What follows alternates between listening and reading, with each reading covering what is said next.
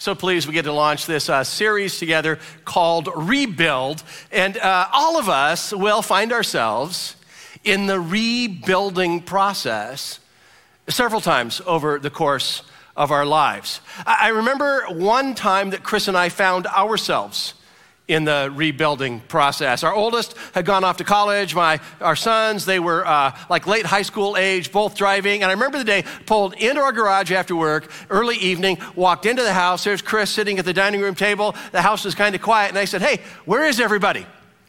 And Chris goes, "We are everybody." I remember that moment because it was kind of like the front edge of empty nest. Now listen, if our daughter was 19 at the time, what that means is that our lives together had been driven by this child raising thing for like 19 years. Even when we went out for a date night, we'd be sitting at a table at a restaurant across the table from each other, and it's like we were business partners. And the business that sat in the middle of the table between us was Sarah, Andrew, and Alex. And suddenly our children deserted us. They did come back from time to time, but they deserted us. And I'm looking at Chris and we're kind of going, "Hey, we used to date, right?" And it was kind of like, who were we now without them? And it was just one of those times where I realized it's not like you figure out marriage once and you get it solved. It's like you're trying to figure it out when you get preschools, and then you're trying to figure it out when you have middle schoolers, and then you're trying to figure out when it's the two of you again. That was one of the rebuilding seasons for us, and it was not short, it was not brief, and it was not uncomplicated. That was not my first rebuilding moment. The first rebuilding moment I remember was sophomore year in high school.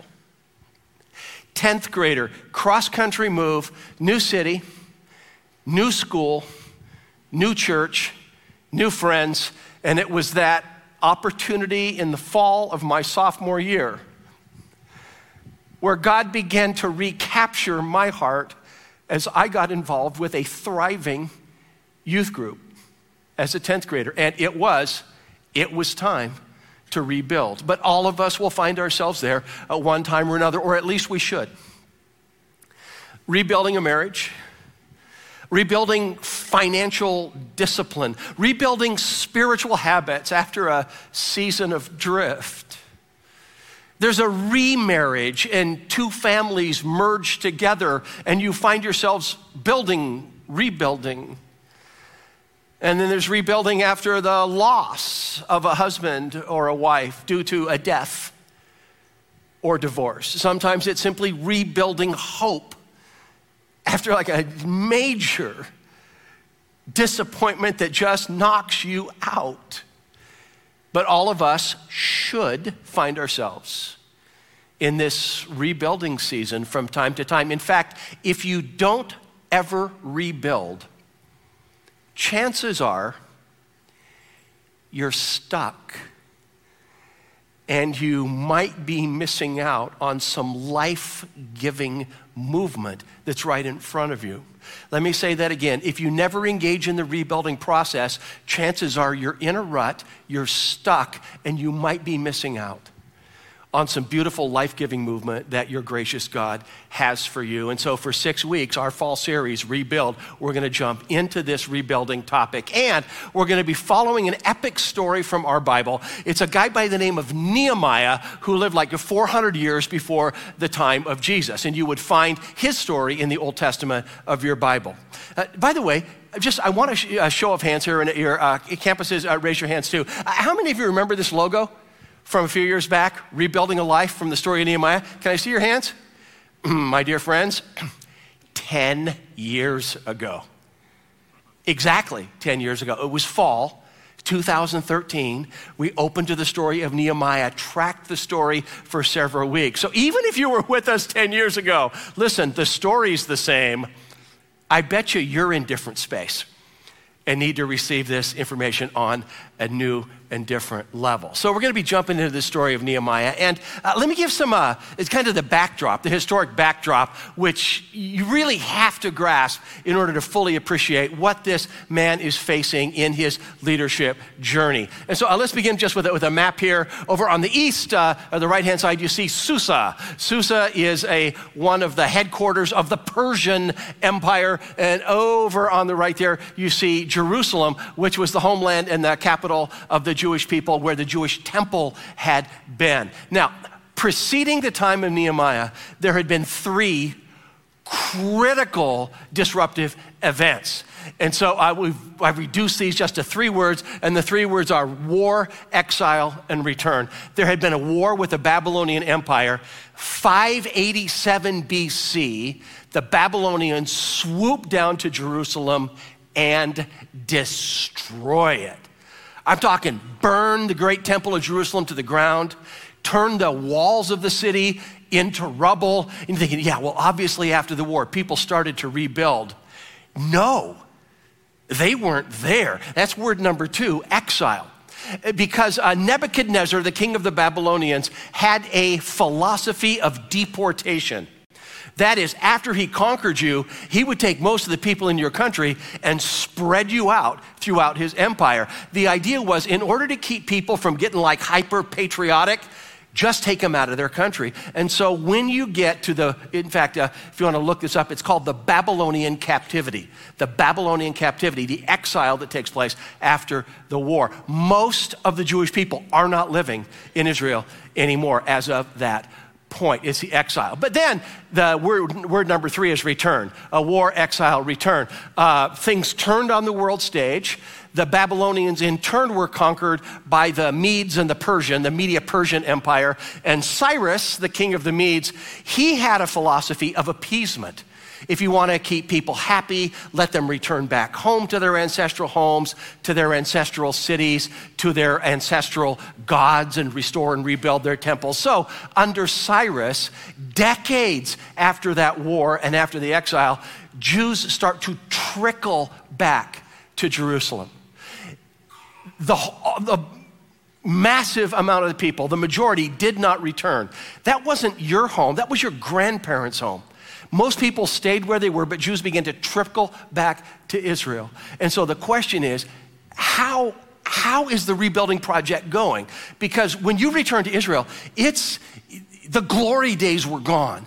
And they had to kind of put the pieces back together. So Nehemiah, he's living in Susa, one of the centers of the Persian government, and friends arrive from Jerusalem, and he's like, how's it going there? How are things going? He wants the news of the progress. And this unfolds right out of the gate in the book of Nehemiah. Nehemiah chapter 1, verse 2, if you're following along. Hanani, one of my brothers, it's like his blood brother or a relative, came from Judah, that's where Jerusalem was, with some other men, and I questioned them. I questioned them about the Jewish remnant that had survived the exile and also about Jerusalem. How are things going? How is the city thriving? How are the people doing? They're going to answer his question, and their answer is going to be devastating.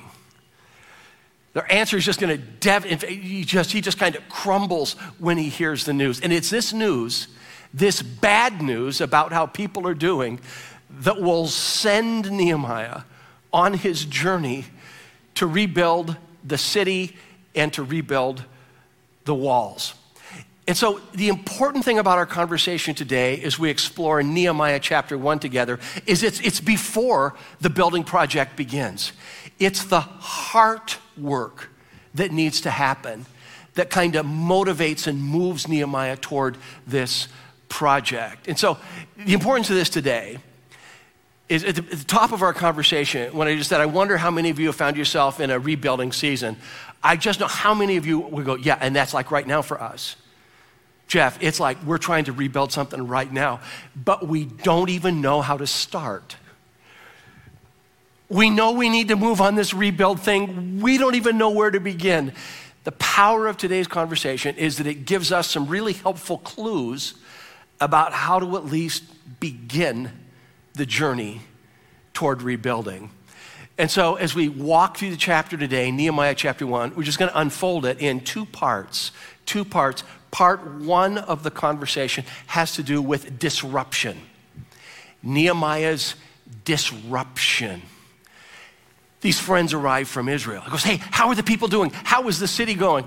And in verse 3, they answer. It says, they said to me, those who survived the exile and those who are back in the province, in 2 words, they are in great trouble and disgrace.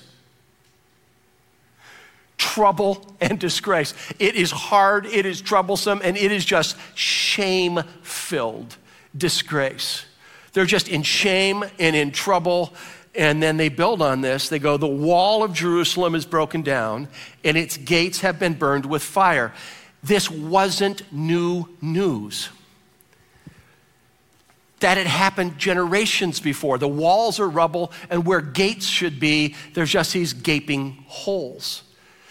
But what the news was is that the people still hadn't rebuilt. Now, world-class cities today do not require walls around them.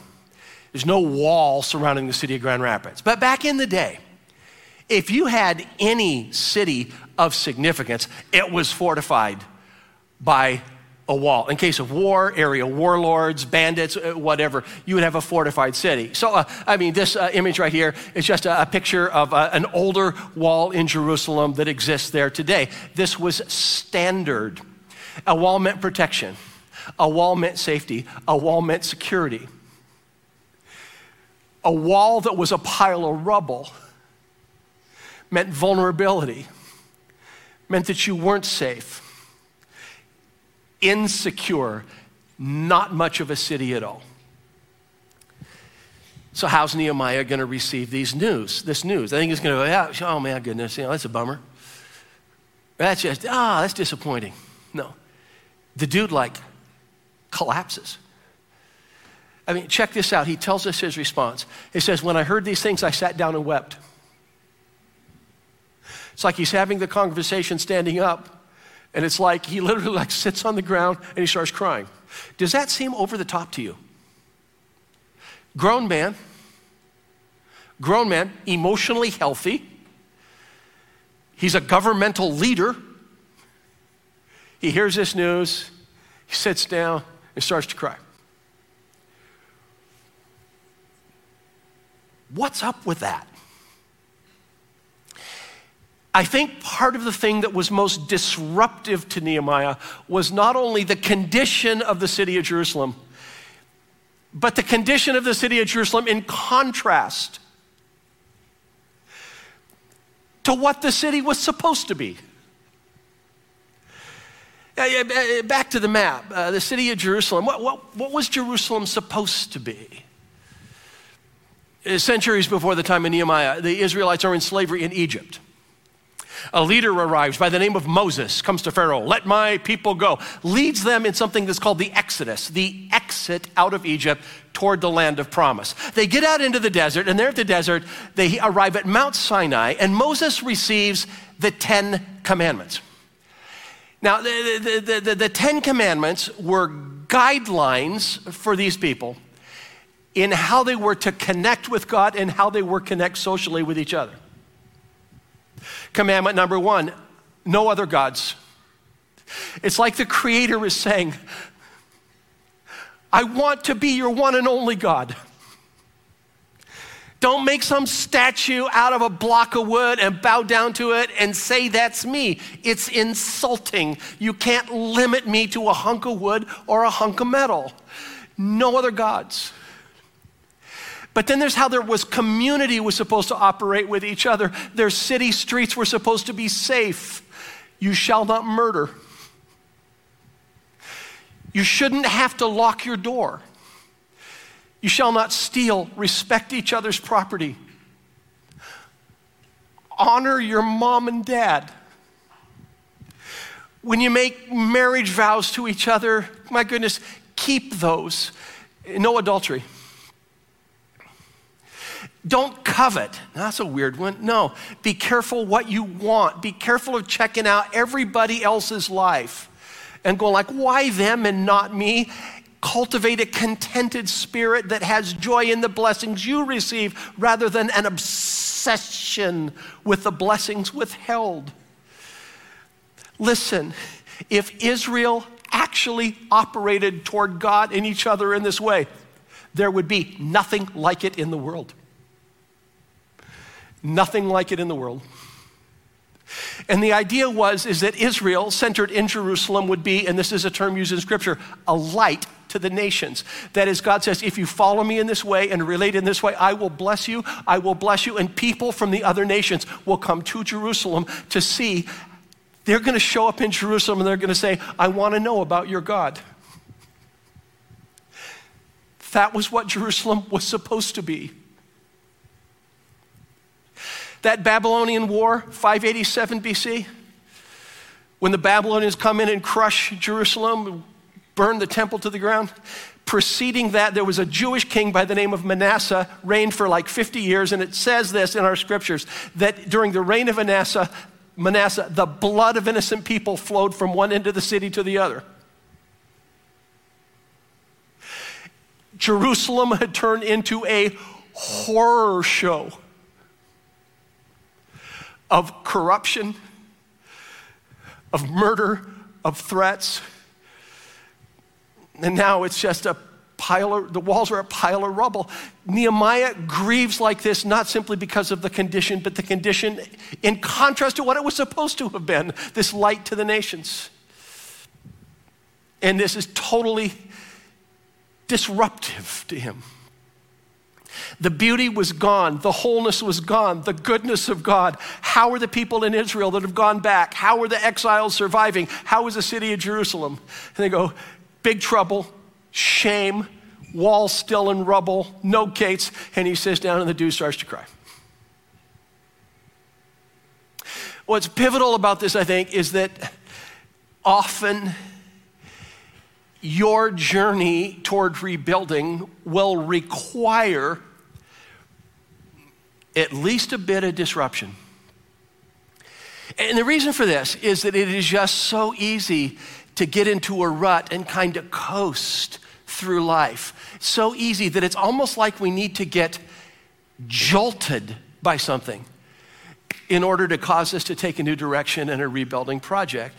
We need to have kind of a jarring event, incident, or conversation, or the path of sameness takes over. We almost need to be jolted by something, disrupted by something in order to start a rebuilding project.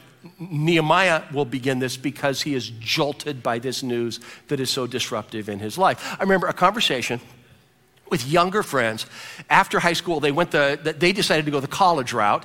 And then after college, they had moved to a city that they loved. And both of them had landed decent jobs, salaried positions, as I recall. Now, 2 incomes, no kids, reasonable rent, fairly low expenses.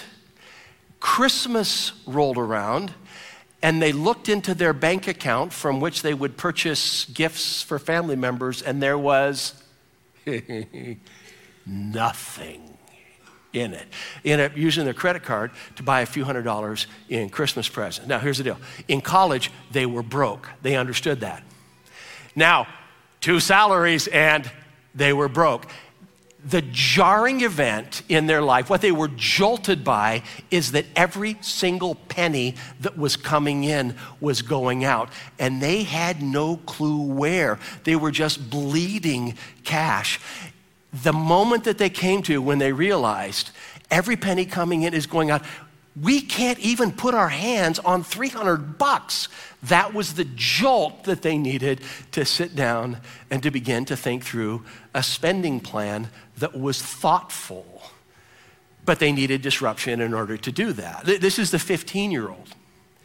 This is the 15-year-old who gets walloped one day with the realization that the more time she spends on social media, the more depressed she becomes, the more left out she feels, and the more unattractive she feels. And she is not an unattractive young woman.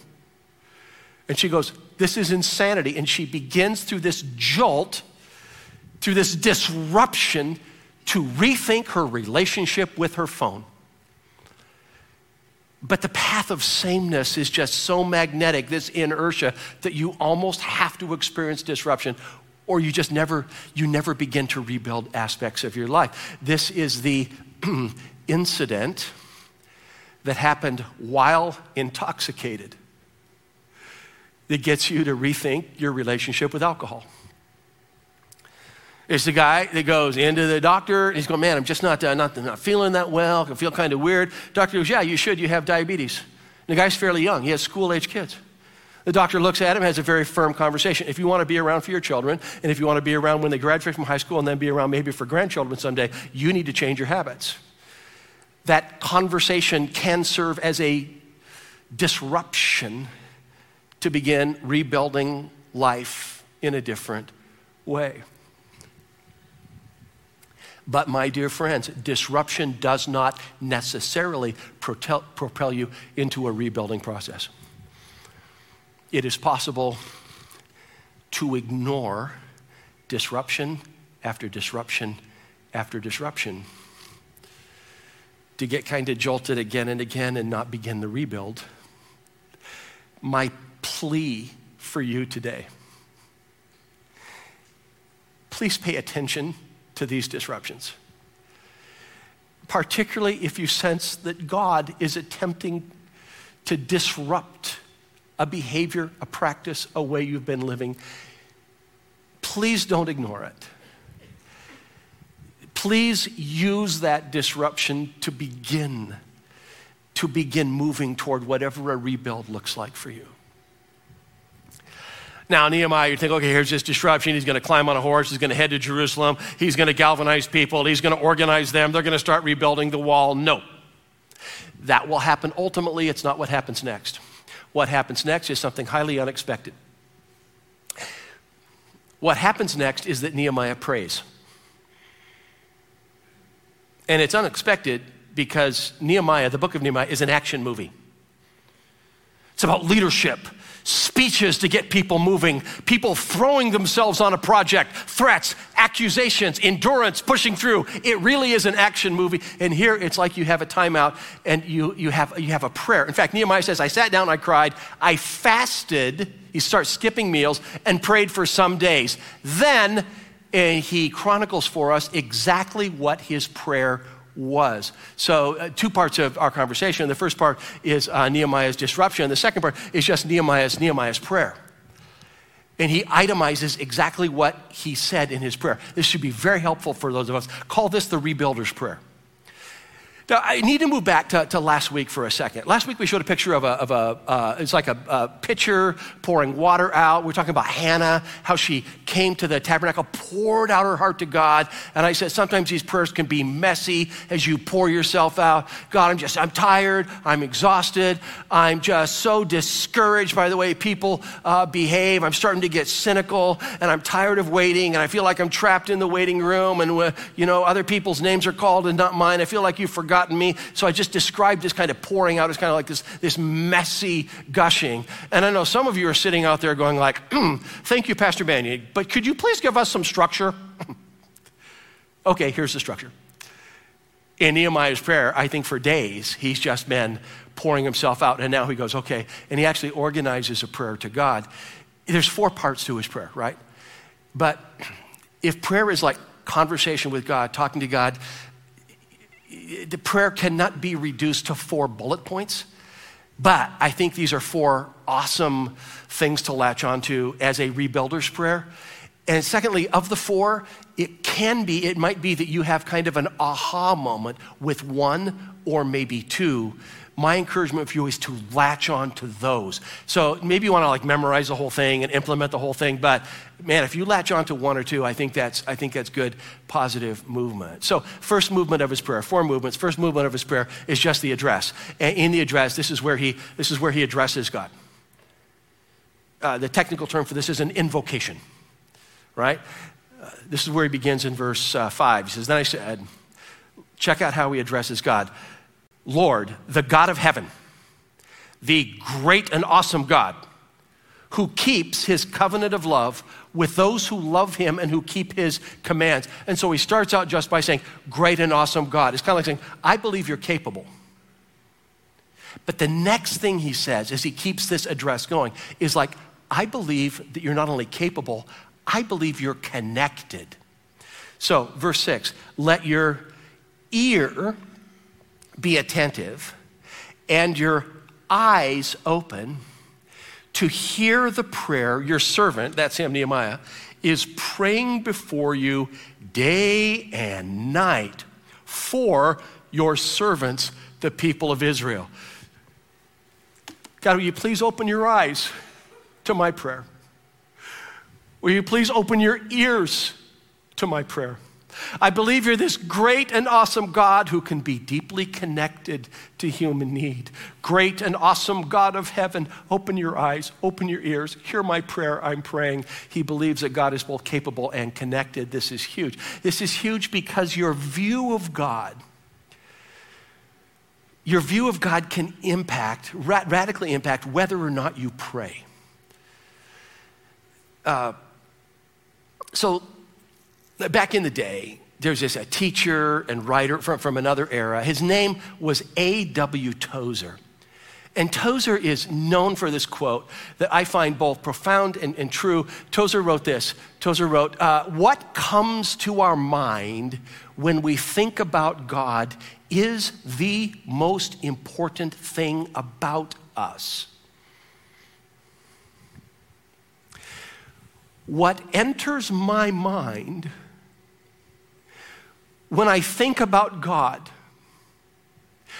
could be the most important thing about me. Because if I see approaching God with my needs as a warm, sympathetic father, that's one thing. If the image in my mind of approaching God is like being a middle schooler and being called to the principal's office, that's an entirely different image and picture that I need to fix, that I need to amend. So after the time of Jesus, after Jesus' crucifixion and resurrection, people coaching new Christians, new believers in how to approach God worked on the vision of God that they had. So you would find this in Hebrews chapter 4, where the writer said this. He says, let us approach God's throne of grace with confidence so that we may, what? Two things that are highlighted. That we may receive mercy, and what's the other one? Find grace when? To help us in our time of need. It's called the throne of grace in saying, Heavenly Father, you're approaching the grace throne. It's not called the throne of judgment. It's called the throne of grace. That you may receive mercy and find grace in your time of need. Young Christians are being coached in their vision of this God.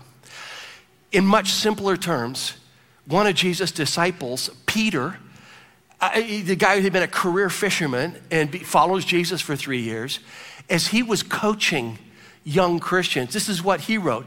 Peter wrote, cast your anxiety on him because take your fear and anxiety and throw it toward God because he cares for you. The way that Nehemiah addresses God as capable and yet connected, hear my prayer, see my prayer, please dial into our need. All I'm saying is that in order to offer the builder's prayer, you might need to go to work a little bit on who you believe God to be in your guts. And not just what you'd write down on a theological quiz, but deep down inside who you believe him to be. Movement 1 of the prayer, the address. You're like, okay, awesome, great and awesome God, hear my prayer. Dude, get up, get on a horse, ride to Jerusalem and start this project. No. Nehemiah now realizes there's some unfinished business. And what Nehemiah now has to kind of unfold is, okay, God, we really messed up. We messed up huge. And it's not just other people, it's me too. So movement 2 of the prayer is a confession. So address and then confess. You find these words, I confess. I confess the sins we Israelites, including myself and my father's family, have committed against you. It's not just them, man. It's not just them. It's me. I confess the sins that happened in the days of Manasseh when the blood of the innocent flowed from one end of the city to the other. Those people ran from you and paid. He goes, yeah. It's in here and it's in my father's house. I confess the sins we Israelites, and this includes me and this includes my family, have committed against you. My friends, this is powerful. I need to remind myself from time to time that the sin most likely to be my undoing is mine. He goes a level deeper. I mean, he's riffing on this. He goes, we have acted very wickedly toward you. We've not obeyed the commands and decrees and laws that you gave your servant Moses. We just really messed up here. Now, I want to speak cautiously, and I want to speak graciously, and I want to speak firmly. Some of us are overdue for owning up with God. Confess, fessing up. Confessing up, fessing up. Now,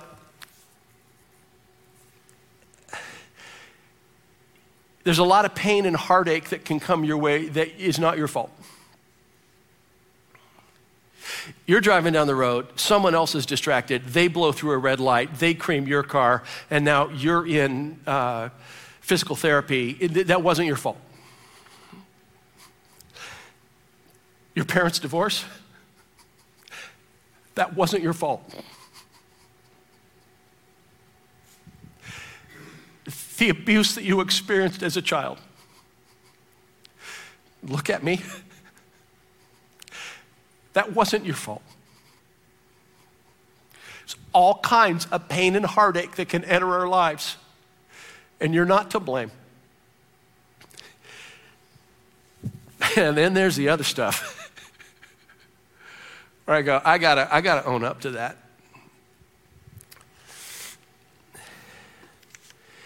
Yes, I was hurt.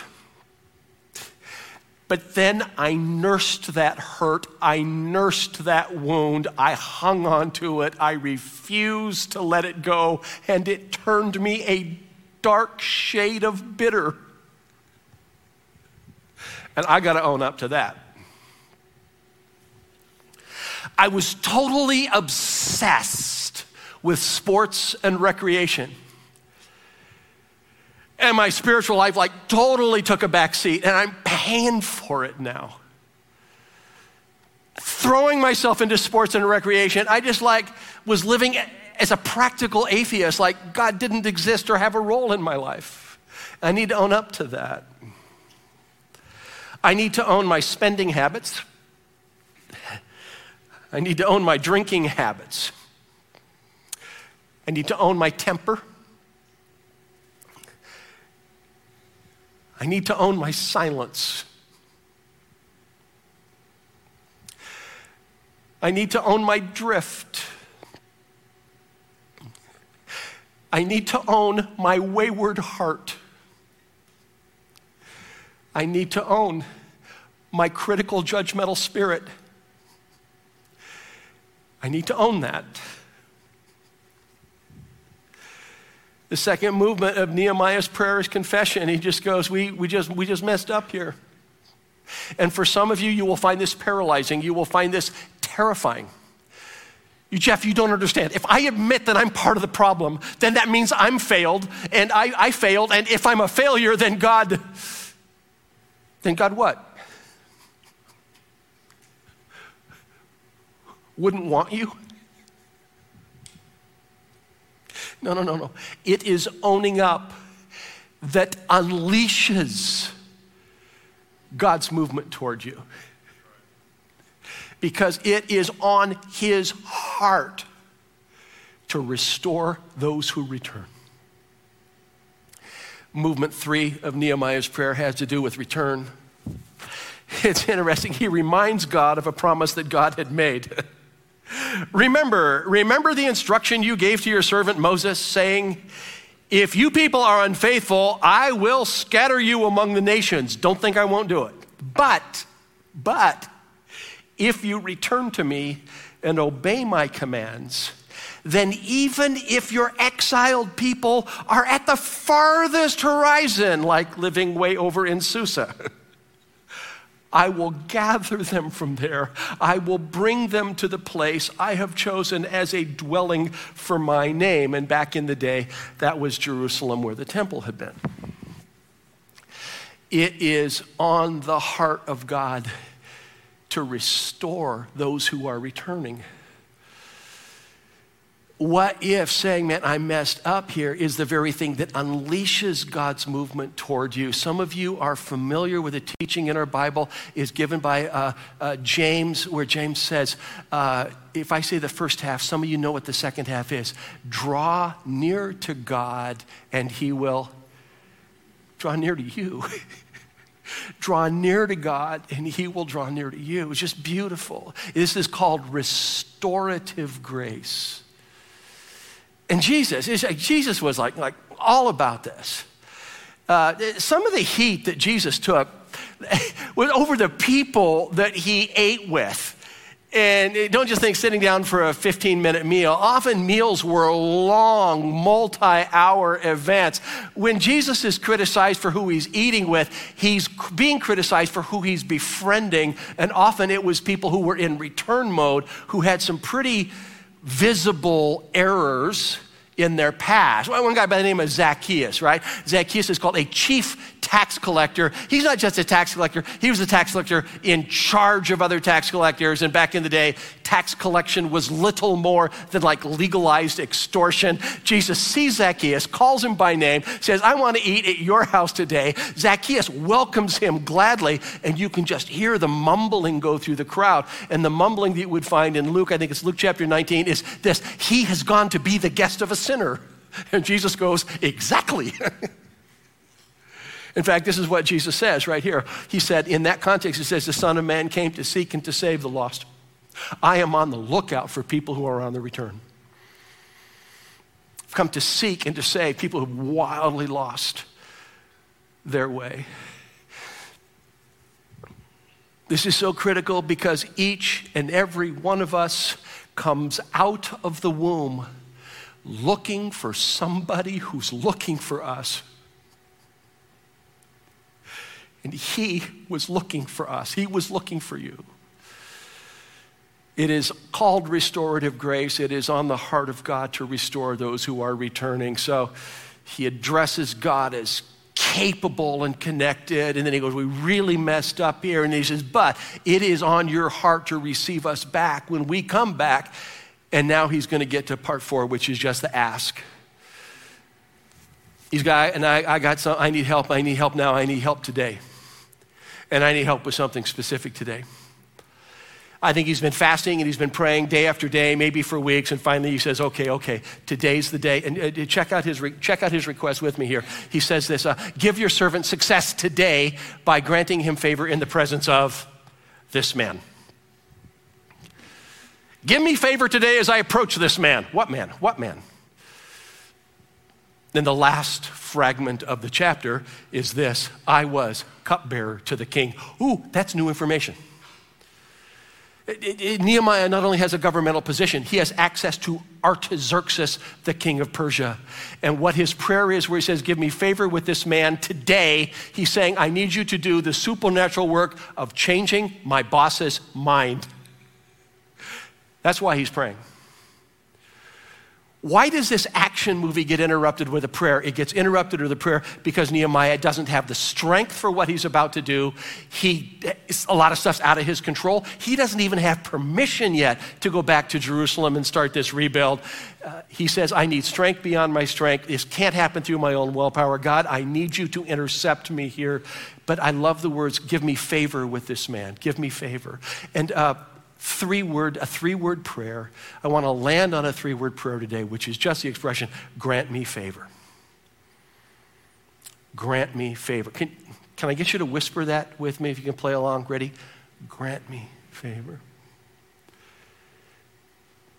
A 3-word prayer you may need today. Grant me favor. God, grant me favor as I apologize to my kids. Grant me favor. Grant me favor as I connect with 2 very close and very trusted friends and tell them about a behavior that you need help moving beyond. Grant me favor. God, grant me favor. Grant me favor. Grant me favor as I try to reach out to a counselor. Grant me favor. Grant me favor as we rebuild our marriage. Grant me favor as I begin to navigate life alone. Grant me favor, grant me favor, grant me favor, grant me favor. It is a prayer to a God that is both capable and connected. So let's land here. Let me just ask you, of those 4 items, did one of them, if we can go back to our list of 4, did you have an aha moment with one of those? Is there one of those you just got to grab onto, latch onto, and have as you move into your week? That part about your vision of God and the whole principal's office thing, and you go, man, I got to work on that one. Because I don't see God as gracious and approachable. The whole thing about owning up, and you go, man, I gotta fess up because I was part of it. The part about return and restorative grace, does that need to sink in deep? Or is it time just to plea? Because you're rebuilding now. Grant me favor, grant me favor, grant me favor. This won't give you all that you need for the entire rebuild. But I think how this story begins with the heart work before the construction work. Man, it just really gives us something that can get us started. And for many of us, that's what we needed today.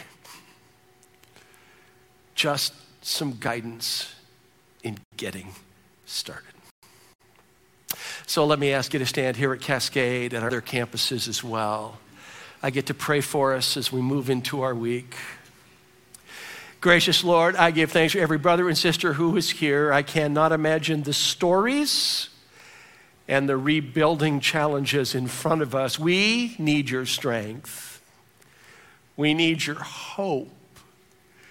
We need you to do in us and through us what we could never pull off on our own. Give us courage and wisdom as we begin to rebuild. We ask this in the name of Jesus, who came for us. Amen. We'll see you next week.